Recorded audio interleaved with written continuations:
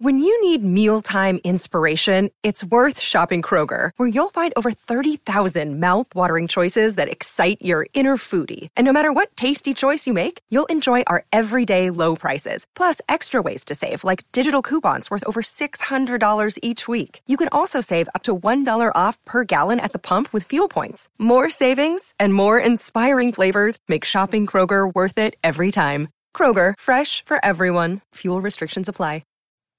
What is up? You were watching another episode of the Lax Factor podcast, and this week we have the NCAA Division I College Lacrosse quarterfinals. It's the weekend that I've been waiting for. The quarterfinals is one of the best weekends of lacrosse you're going to find all year because we have the cream of the crop left over, and that is absolutely the case this year. We have a ridiculously tough 8 teams left in this tournament right now. So before I get into all of that, if you want to try to support the channel, you can go to laxfactor.com and get yourself a t-shirt. You can get yourself a pair of shorts. You can see the rest of the swag over here. Just go to laxfactor.com, or the simplest way that you can support us, like, subscribe, and hit the notification bell so that you're notified when we put out new videos. As always, I digress. Let's get into this. The Lax Factor Podcast. Okay, so the first game of the weekend is Maryland versus number 3 Virginia. Saturday, that is the noon game on Saturday. So what it all comes down to is, does Maryland have the defensive chops needed to hang with Virginia's offense? And the short answer is kind of. They only have the chops if they can limit Virginia's possessions. If Shockey and Henningsen for Maryland can win 65% or so of the face-off draws, then they should be able to hang and be in this game. But the face-off draws are going to be that important in this game. Danny Dolan for Maryland in the cage, he also has to have an excellent game. He's got to put up 15 plus saves. It's similar to kind of the Loyola Syracuse thing.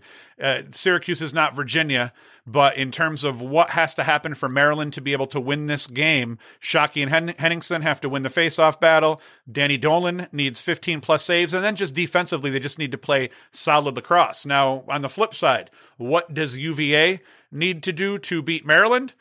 They need to do what they've been doing. They just need to continue to play physical lacrosse. They need to continue to out-hustle their opponents, and everything else will fall into place for Virginia.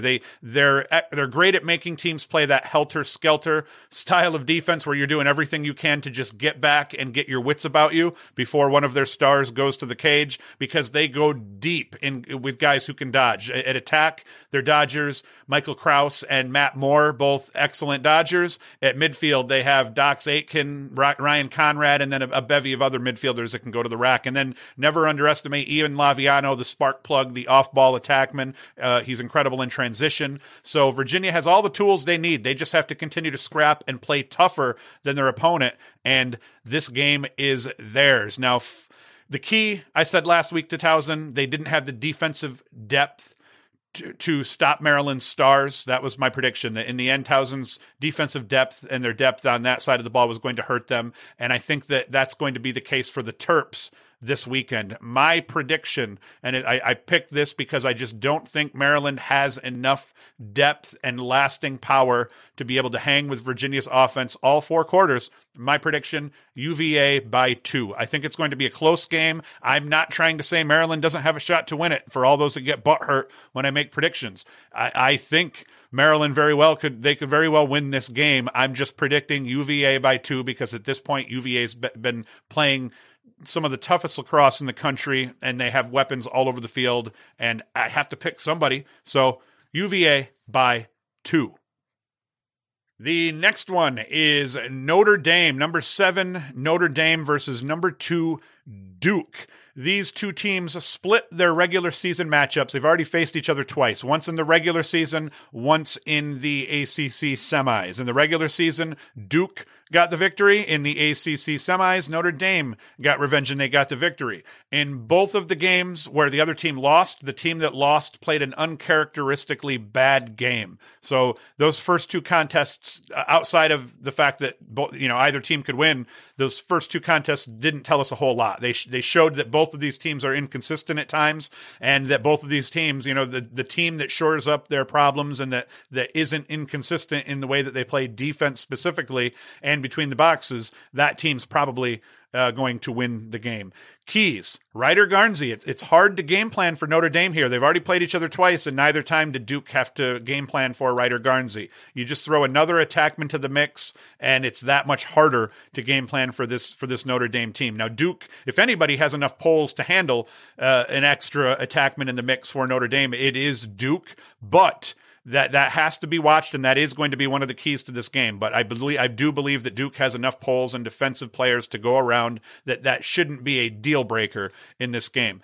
My prediction, Notre Dame by 1. And I believe that it's going to go to overtime. But who's going to score the game winner is the real question. Is it going to be Garnsey? Are we going to see a storybook, what do you call it? Kind of the fairy tale story continue for Garnsey? Or is this going to go to Costabile, Gleason, one of the Morin or something like that, one of the other mainstays that have gotten Notre Dame to this point? That'll be interesting to see, but I do pick Notre Dame by a goal over Duke, partly just because I think Notre Dame, to finish this season out, has played a little bit more consistent, and I think adding the excitement and that additional dynamic of Garnsey to the mix makes Notre Dame a very tough team to beat. The next game, and actually, by the way, that Notre Dame-Duke game, that is the 2:30 game on Saturday. The Sunday game, the first game, noontime game on Sunday, is number 8 Loyola against number 1 Penn State.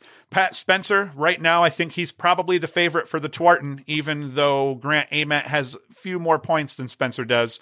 Spencer's coming off a 9-point outing against Syracuse. Ament coming off a 8-point outing against UMBC. PSU, they had 3 players with 7 points, and Ament with 8 against UMBC, so they lit it up against UMBC. That was to be expected, though.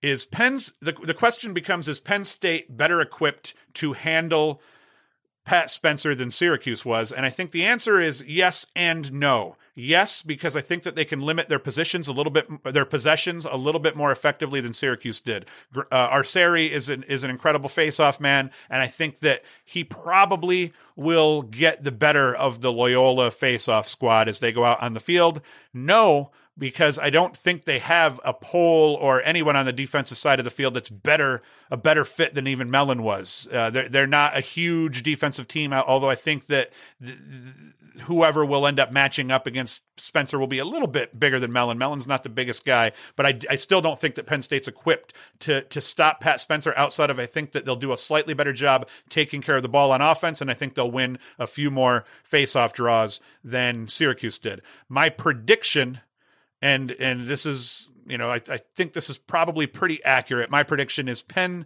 State by 4. I think that Spencer's going to have another 6 to 9 point outing just out of necessity, but I think in the end, Penn State's going to be a little bit too much, and I think that Penn State's going to win this game by 4, could be by more than that. And once again, this is not to say that Loyola does not have a shot. Loyola absolutely could win this game, but just like in the Syracuse game, everything has to go right for Loyola from the beginning of the game to the end of the game, and they have far less room for error than they did against Syracuse. So they're going to have to play, against Syracuse, Loyola played a good second half. In this game, they're going to have to play good start to finish.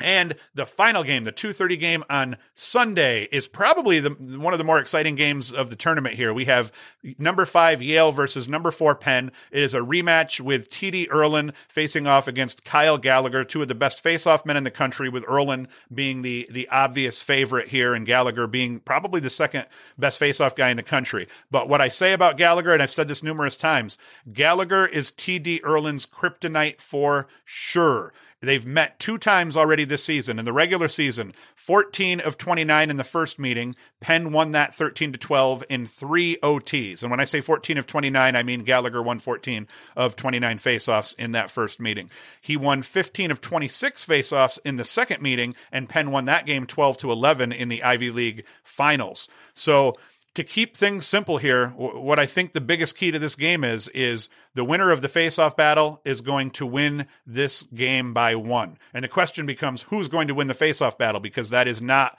a foregone conclusion as it normally is when you're dealing with TD Ierlan. So my prediction, Yale by 1 goal. I think TD, I don't know necessarily that TD is going to win the face-off battle in terms of the numbers. I think what it's going to come down to is TD is going to win the face-offs when they need it at the end of this game over the course of the fourth quarter, and Yale is going to pull it out by 1. I think that TD is not going to be the whole factor here. I feel like the Yale offensive players and the Yale defense is they're finally starting to play tough. They're finally starting to get together. They finally took a whole season to figure out how to deal with life after having a Tewaaraton winner on your attack line. And I think that all of that experience that they got last year mixed with all of the experience and the growing they've done this year is going to be enough to get Yale the win over Penn.